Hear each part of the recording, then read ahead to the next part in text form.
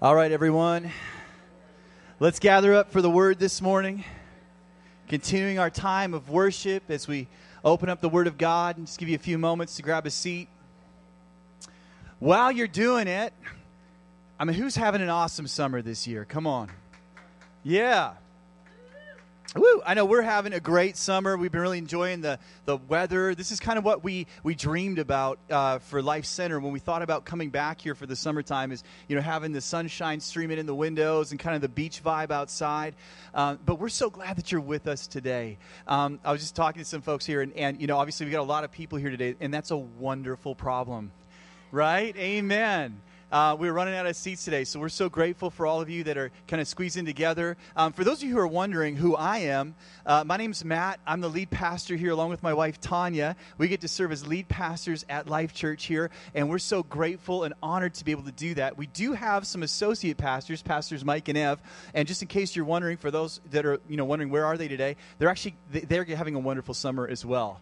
And they're getting to be away right now on vacation in Okanagan Falls, and they are actually probably watching us online right now. So, hi guys, it's good to see you.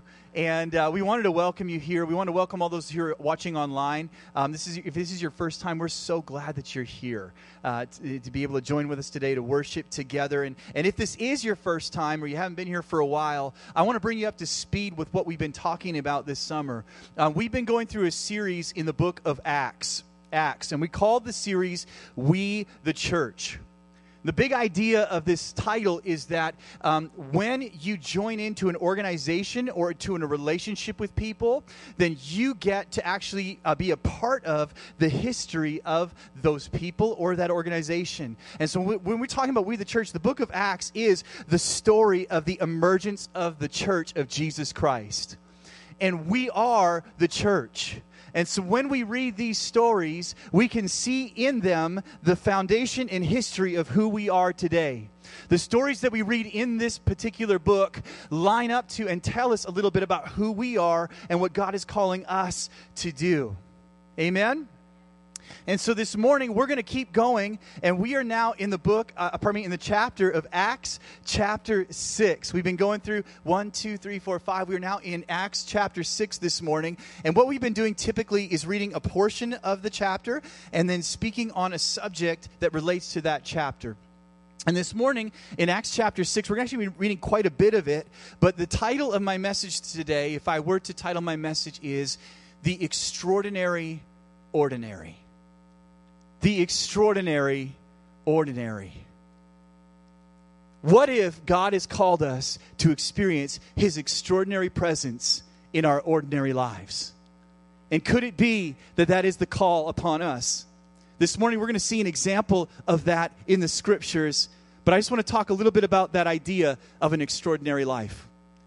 See, I believe that many of us, if not most of us, at some point in our lives, have envisioned our lives being extraordinary. As a kid, I don't think anybody starts out thinking, I'm just going to have an ordinary, boring life, right? I think most people envision themselves having an extraordinary life. I remember my daughter's preschool graduation. They would always ask the question, what do you want to do when you grow up? And people would say things like, I want to be a fireman, or I want to be an NHL hockey player, or I want to be a superhero, right? And a lot of the young girls at that time, I think there was probably about 5 of them that said, I want to be Elsa from Frozen. People don't imagine themselves when they grow up being ordinary. They envision an extraordinary life. I remember I thought I was extraordinary as a young man. I remember thinking about being an extraordinary person, and I wanted to be a superhero when I was a kid. In fact, I had a group of people at school that I gathered together, and I was the leader of a group of superheroes. Because I had a superpower that nobody else had. You want to know what my superpower was? I could squint my eyes and see really clearly far away. So I called myself, of course, Hawkeye. Right? So I was Hawkeye, and we had Skimmer. He could throw rocks really good. And then we had all these groups, and we were going to fight crime and, do all these incredible things. And I remember coming home and telling my mom about my superpower. Be like, Mom, I got this incredible superpower. I got this group that we're hanging out with. Yeah, I'm the leader. Yeah, and we're the superheroes. And my superpower is that I can squint and see really good. And so Mom said, well, we better get your eyes checked out. So we went to the doctor, and I need glasses. There you go, right? But there's something in us that longs for something extraordinary in our lives. And could it be that God has something extraordinary for you in your ordinary life? This morning, if I were to make a statement, and we've been kind of doing these We the Church statements every week, and my statement this morning is this: we the church are called to be active participants in fulfilling the mission of Jesus. This is an extraordinary statement, and it's an extraordinary call. But I believe that God has given us an extraordinary anointing to fulfill the call that He's put on our lives. What is it that God is looking for us to do? And what is it that He's looking for you to do? Well, this morning we're going to turn in our Bibles to Acts chapter 6, and we're going to read a story about an event that happened in the early church. Again, we the church, that influenced us today. Acts chapter 6, verses 1 through 10. I'm going to read it to you from the New Living Translation. So just hang in there. We're going to read a lot of scripture. Then we're going to pray. Then we're going to dive in. And what I'm going to do today is I'm going to pull out 5 observations from this story today about how we can live an extraordinary life. You guys with me? Okay, here we go. Acts chapter 6, verses 1 through 10. But as the believers rapidly multiplied, there were rumblings of discontent. The Greek-speaking believers complained about the Hebrew-speaking believers, saying that their widows were being discriminated against in the daily distribution of food.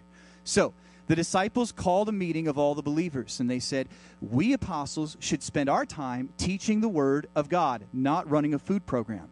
And so, brothers, select 7 men who are well-respected and are full of the Holy Spirit and wisdom, and we will give them this responsibility. Then we apostles can spend our time in prayer and teaching the word. Everyone liked this idea, and they chose the following: Stephen, a man full of faith in the Holy Spirit. I love that they call him that. Philip, Prochorus, Nicanor. I'm not going to say any of these names anymore, okay? Timon, whatever. Parmenas, Nicholas of Antioch, earlier a convert to the Jewish faith. These 7 were presented to the apostles, who prayed for them as they laid their hands on them. So God's message continued to spread. The number of believers greatly increased in Jerusalem, and many of the Jewish priests were converted too. Stephen, a man full of God's grace and power, performed amazing, miraculous miracles and signs among the people. But one day, some men from the synagogue of freed slaves, as it is called, started to debate with him. They were Jews from Cyrene, Alexandria, Sicilia, and the province of Asia. And none of them could stand against the wisdom and the spirit with which Stephen spoke. Let's pray. Heavenly Father, we thank you this morning for your word. Father, we thank you, Lord God, that your word will accomplish what it is set out to do, and it will not return void. God, I pray that as your servant, God, I would come under the word this morning, Lord Jesus. And I say, God, come and do whatever you want to do. Have your way in this place, Lord God. Speak through me, Lord God. Use me as your vessel to declare your message to the people today, Lord God. Lord, we thank you this morning that you have extraordinary things for us to accomplish in our ordinary lives. And Lord, we thank you so much for that, Lord Jesus. In your holy name, and everybody said, amen. Just to remind you, we the church are called to be active participants in fulfilling the mission of Jesus.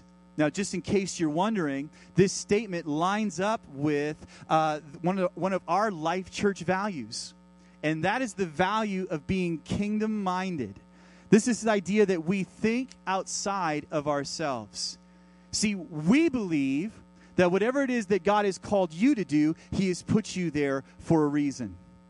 See, I actually believe that this whole church is not about me. But in fact, you are all ministers of the gospel. If I could say it this way, we are all ministers of the gospel. Turn to someone beside you and say, you're a minister. See, God has called each one of us to fulfill a call that He's put upon our lives. So what could it be that God is looking for from you? And this is what I believe it is. I'm just going to give you the answer right now. I believe it's to experience the extraordinary grace and glory of God in your ordinary life. In the book of Romans chapter 12, verse 1, in the Message transliteration, it says, "So here's what I want you to do, God helping you, take your everyday, ordinary life, your sleeping, eating, going to work, and walking around life, and place it before God as an offering." See, I believe that what God is calling us to do is deliver our lives to Him, present them to Him, and say, God, come and do what you want to do in my life. And I believe that when we do that, God takes the ordinary and makes it extraordinary. So what are 5 observations from this passage that are going to help us to move in that direction? Here's the first one. Number 1, how do we do that? We lean in to what God has gifted you to do. Lean in to what God has gifted you to do. Here's the first observation. The apostles chose to focus on the highest and best use of their time and efforts. Acts chapter 6, verses 2 through 4. So that it's 12, I'm reading it now from the New King James Version. So the 12 called a meeting of all believers. They said, we apostles should spend our time teaching the word of God, not running a full food program, according to the NLT. And so, brothers, select 7 men who are well respected and are full of the Spirit and wisdom. And we will give them this responsibility. Then we apostles can spend our time in prayer and teaching the word. So here it is. Lean in to what God has gifted you to do. Here's what I believe. God has given each person in this room a gift that nobody else can do the same way. That nobody else can unpack the same way. There are gifts inside of you, and you might be hearing me say this today and think, well, man, obviously you're talking about the person beside me. Or obviously you're talking about Pastor Tanya, because, man, she's amazing. Yes, she is. She is amazing. It's true. But I believe that the gift that God has is for each one of you. And the question that I would have for you this morning is, how do you define that? How do you find that? And the question that I would ask you is the same question that God asked Moses when he was saying, God, what am I going to give to the people? What I'm going to show them that you're with me? And this is what God said to Moses. He says, what is in your hand? What is in your hand? What is it that God has given you in this moment? Do you have time? Time is a gift that God has given you that you can use for His glory.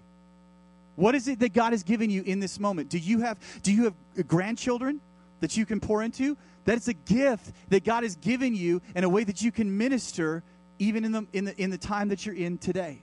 What is the gift that God has given you? Are you gifted to teach? Then teach well. What is the gift that God has given you? Are you creative? Are you a creative? Are you great at video editing? Are you great at writing songs? Then that's a gift that God has given you to use for His glory. What is the gift that God has put in your hands? Well, man, I'm an accountant. Okay, well, that's the gift that God's given you. So use it for His glory. Do it well. The apostles chose to focus on the highest and best use of their time. In other words, they were intentional about giving their lives to the work of the ministry. They were intentional about living a life that glorified God. What gifts has God given you? Romans chapter 12, verses 4 through 6 says, for as we have many members in one body, but all members do not have the same function, so we, being many, are one body in Christ, and individually members of one another, having then gifts differing according to the grace that God has given to us. Let us therefore use them. Come on, there's a grace that God has put on your life. There's a gift that God has given you. What do you have in your hands right now? Maybe you've got a spare room in your home, and you're able to use that to help others. Maybe your gift, oh man, if this is your gift, please let me know, is that you make incredible food. Let me know, because I'd love to try some of that. And just make sure, that you're using your gift well. Lean in to what God has gifted you to do. The apostles lean into the gift that God had given them. Now check this out. Who else leaned into the gift? We're going to get into in a second. These other 7 men. See, the apostles, what's going on here? The apostles are hearing some discontent. It says that there was some discontent among the Hellenistic Jews. These are those that spoke Greek. And they were complaining because they're saying it's not fair. There's food that's being distributed to widows, and our widows aren't getting enough. And so the issue here is a supply and demand issue. The issue is a matter of control of supply and managing a system. And the disciples realized, you know what? That's good, but that's not the best use of our time, because God has given us a gift and called us to do something right now. And so they wisely chose to distribute that to 7 men. And they said, I want you to do this. And what did these 7 men do? They took the gift seriously. And they rose up to it.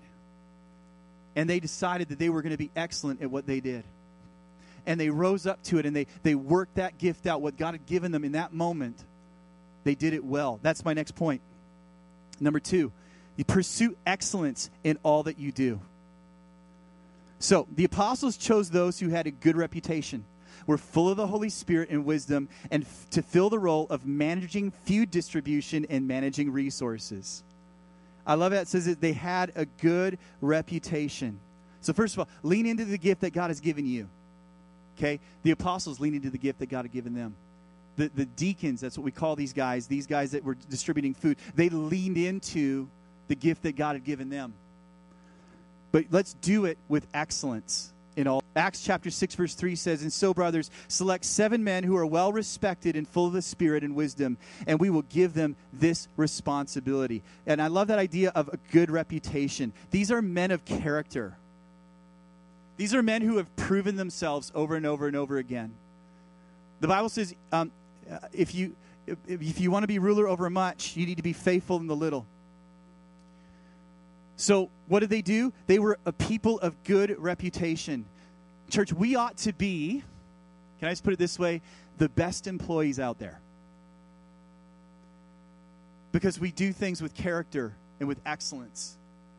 Because we serve not as unto ourselves, but as unto the Lord. And that's what they found in these men, these faithful men, is that they were people of good reputation, that they were full of wisdom in the Spirit. You see, God can fill you up with wisdom in the Spirit to do what He's called you to do. Right? You could be a contractor. You could be a teacher. You could be an accountant. But God could give you an anointing to do those things so that it glorifies His name. In the Bible, there's many examples of this. There's one in Exodus 31, a man by the name of Bezalel. And it says this in Exodus 31, then the Lord spoke to Moses, saying, see, I've called by name Bezalel, the son of Uri, the son of Hur, of the tribe of Judah. And I have filled him with the Spirit of God in wisdom and understanding and knowledge and in all manner of workmanship, to design artistic works, to work in gold and silver and bronze, in cutting jewels for setting, in carving wood, and to work in all manner of workmanship. In other words, you might be sitting here today saying, man, this message does not apply to me at all. I am a contractor. I am in renovations. But check this out. This man, Bezalel, what is he known for? For his work with his hands. There's an anointing to work with your hands. There's an anointing to do what God has called you to do. Amen? As followers of Jesus, do we show excellence in character in the things that we do? Colossians 3:23, work willingly at whatever you do as though you are working to the Lord rather than for people. So lean into the gift that God has given you and work with excellence. But here's number 3, and this one is probably one of my favorites. And that's this. And do not undervalue the anointing in what you do. So here's the story. Here's what's happening. The apostles are facing this backlash about the distribution of food, and it's creating all this drama, and there's all this stuff going on. And the disciples say, listen, we're wasting our time focusing here because this is not the highest and best use of our time, the gifts that God has given us. We're going to focus in on what God has called us to do. And they lay their hands, and they call these 7 men together, and they gather them together, men of good reputation, full of the Holy Spirit, and they say, this is the gift that God has given you right now. And these men rise up to it, and then what do the apostles do? They don't just go, okay, so here's the spreadsheets, okay, and Martha, she didn't get enough last week, so make sure you raise that number up for her, okay, and that person got way too much, so let's lower that, and by the way, we're going to give you all this other training, okay, and here's the manual, okay, go. They didn't just do that. They might have done that, but they didn't just do that. What did they do? The Bible tells us right here in Acts 6:6. These 7 were presented to the apostles, who prayed for them as they laid their hands on them. Check this out. Even though the role of these 7 men was different than the role of the apostles, they still needed the same prayer and anointing to accomplish the task laid out for them. Listen, even though some of you in here are missionaries, like literally missionaries that are going to travel all over the globe and preach the gospel, and some of you in here are school teachers, we all need the same anointing to accomplish what God has called us to do. Right? We all need the same anointing. The same anointing that rests on me needs to rest on you, so that we can go and accomplish the things that God has for us to do. We are all ministers of the gospel, and we must not undervalue the anointing in what you do. I wonder if this is one of the reasons that Hebrews 10 says, let us not neglect our meeting together as some people do, but encourage one another, especially now that the day of his return is drawing near. Church, don't neglect his anointing. Don't neglect it. He wants to empower you to fulfill the call that he's put on your life. He wants to empower you to experience living in the highest and best use of your time. He wants to empower you to experience working with excellence and doing things well for the glory of God. Because when you're doing those things, you're doing it for his glory and for his kingdom, to see his kingdom come and his will be done on earth as it is in heaven. Don't undervalue the anointing in what you do.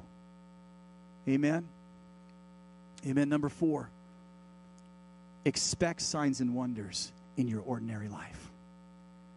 I love this. So they pick these 7 guys. And there's one guy that kind of stands out. And his name is Stephen. And the Bible says of him, and then they pick this guy, and then they pick Stephen. Oh, he's a man full of faith in the Holy Ghost. And I remember this passage spoke to me so much. Just a little bit of my testimony. When I was about 19, I went down to a Bible college in Seattle, Washington, at a church called the City Church. And I joined this church, and for me, that church was legendary. I remember growing up hearing tales of this place called Generation Church, and it was their youth group. And I remember going down there for the first time and walking into this room, and there was 400 radical young people worshiping Jesus, and I was overwhelmed. And over the next 2 years, I served at that church, and God raised me up as I served those people, and God raised me up to become one of their worship leaders and take part in that. We traveled all over the world, and we did all these incredible things. And I remember at the end of that time, the Holy Spirit, coming and speaking to me, and people prophesying over me and saying, Matt, you're going to go back like a flame of fire across Canada, and God's going to use you mightily, and you're going to be doing radical things for Jesus. I see stadiums filled, and they're just like prophesying over me. So I come back to Canada ready to go. Let's go! And nobody knew who I was, and nobody cared. And it was sobering. I had to learn, and so at that time I was like, God, what am I going to do? And it was like, get a job. Okay, I got to get a job. So I got a job serving at the Olive Garden. And I remember going there just feeling so deflated. I mean, I had this call on my life. I had these gifts, right? I had this highest and best use that I was aiming towards. And God put me into a position where I was serving tables at the Olive Garden. And I remember I was reading through my Bible, and I came to this portion. And what were these guys doing? What were these 7 guys doing? They were serving tables.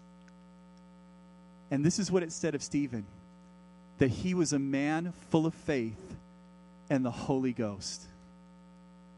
And then I realized what God was doing. Matt, if you can't see the presence of God move in this place, how are you going to expect it to move when you're a pastor of a church someday? And so I realized this is my highest and best. So I'm going to do whatever I do with excellence, and I'm going to look for the Spirit of God to move in this place.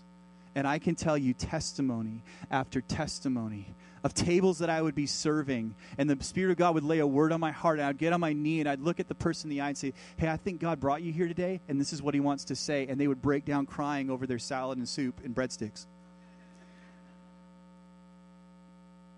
Because I was looking for the anointing. I was looking for the Spirit of God to move in that place. Are you looking for the presence of God to move in your ordinary life? Are you expecting it? Do you expect to see signs and wonders in your ordinary life? What does it say? Acts chapter 6, verse 8. Stephen, a man full of grace and power, performed amazing miracles and signs among the people. No, wait a minute. That's not your job, Stephen. Your job is to make sure that Murda gets enough food and that Tamar doesn't get too much. That's your job. But no, we're all ministers of the gospel. We still need the same anointing. So could we expect to see God moving in the midst of our daily, ordinary lives? Yes, we can. Yes, we can. And here's the last one. Number 5. Rely on the Holy Spirit to give wisdom for everything. The Bible says of Stephen that he was a man full of wisdom and the Spirit. And this is interesting. When I began to study this idea of wisdom in the Bible speaks a lot about wisdom, okay? Many, many times. It is often, if not most often, linked to the Holy Spirit. Acts chapter 6, none of them could stand up against the wisdom and the Spirit with which Stephen spoke. Here's some examples of what I'm talking about. Proverbs 2, 6, and 7. For the Lord will give wisdom. From his mouth comes knowledge and understanding. He stores up wisdom for the upright. He is a shield to those who walk uprightly. Proverbs 1:20. So wisdom calls aloud outside. She raises her voice in the open squares. She says, turn at my rebuke. Surely I will pour out my Spirit on you. I will make my words known to you. The question is, how do we get wisdom? And this is what I believe, church. I believe we get wisdom from the Holy Spirit. I love this one. Ephesians chapter 1:17, that the God of our Lord Jesus Christ, the Father of glory, may give to you the spirit of wisdom and revelation in the knowledge of him. Come on. We need wisdom. How are we going to live this out? How are we going to see this happen in our day-to-day lives? We need the wisdom that comes from the Spirit of God. You say, well, Matt, how can I live this out? I can't tell you directly, but the Holy Spirit can. He can speak into your situation. He can speak into where you are, and he can give you wisdom. He can give you insight. He can help you to succeed. He can give you strength to do what he's called you to do. He can give you courage. He can give you the words to speak when you need them. Church, we need to rely on the Holy Spirit. So what do we need to do? We need to lean into what God has gifted us to do. We need to pursue excellence in what we do. We need to make sure that we never undervalue the anointing in what we do. We need to expect signs and wonders in our ordinary life. And we need to rely on the Holy Spirit to give us wisdom for everything. God can fill you with his Spirit so that you experience extraordinary things in your ordinary life. Amen? We, the church, are called to be active participants in fulfilling the mission of Jesus. And that means all of us. We, the church. Amen? So this morning I'm going to invite my beautiful wife to come. She's going to get on the piano. And I just want to take a few moments to do that. I want to pray for you today. That God would anoint you and give you wisdom and give you insight into what he wants to do. And that you would see a fresh vision for how God can use what you have in your hand right now. See, some of you, you've got something in your hand and you've been kind of throwing it aside. And you've been thinking, oh man, this season that I'm in right now is not a great season. And you're not recognizing the gift that God has given you. And I believe that today, as we pray, God can even speak to you and give you wisdom to understand the gift that he's given you in this season. Because there's always a gift that he has. There's always a gift. So this is what I'd ask. Just everybody just close your eyes and bow your head for just a moment. I'm going to pray a really simple prayer. And we're going to invite the Holy Spirit. And then we're going to take maybe 30 seconds, maybe a minute, and we're just going to wait and let God speak to us this morning. And then I'm going to pray for you. But first, let's wait. Holy Spirit, we invite you in this place. We ask you to come and pour out your Spirit on us today. Speak to us, we pray. And show us what it is that you have for us to do. We love you.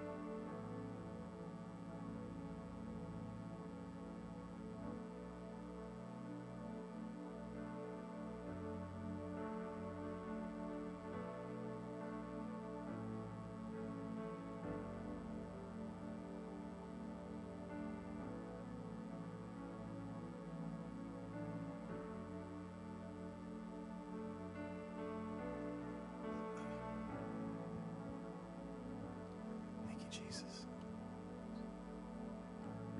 Thank you, Lord.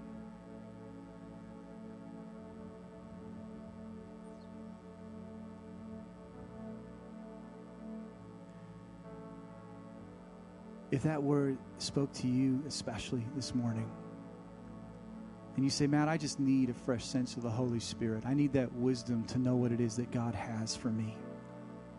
I need that vision and that faith to rise up in me. We do not neglect the Holy Spirit. We do not neglect His anointing. If you need that today, wherever you are, just as an act of faith, I want you just to raise up your hands and I'm going to pray for you. You can raise up one hand or two hands and just maybe put it out like you're going to receive something this morning. All right.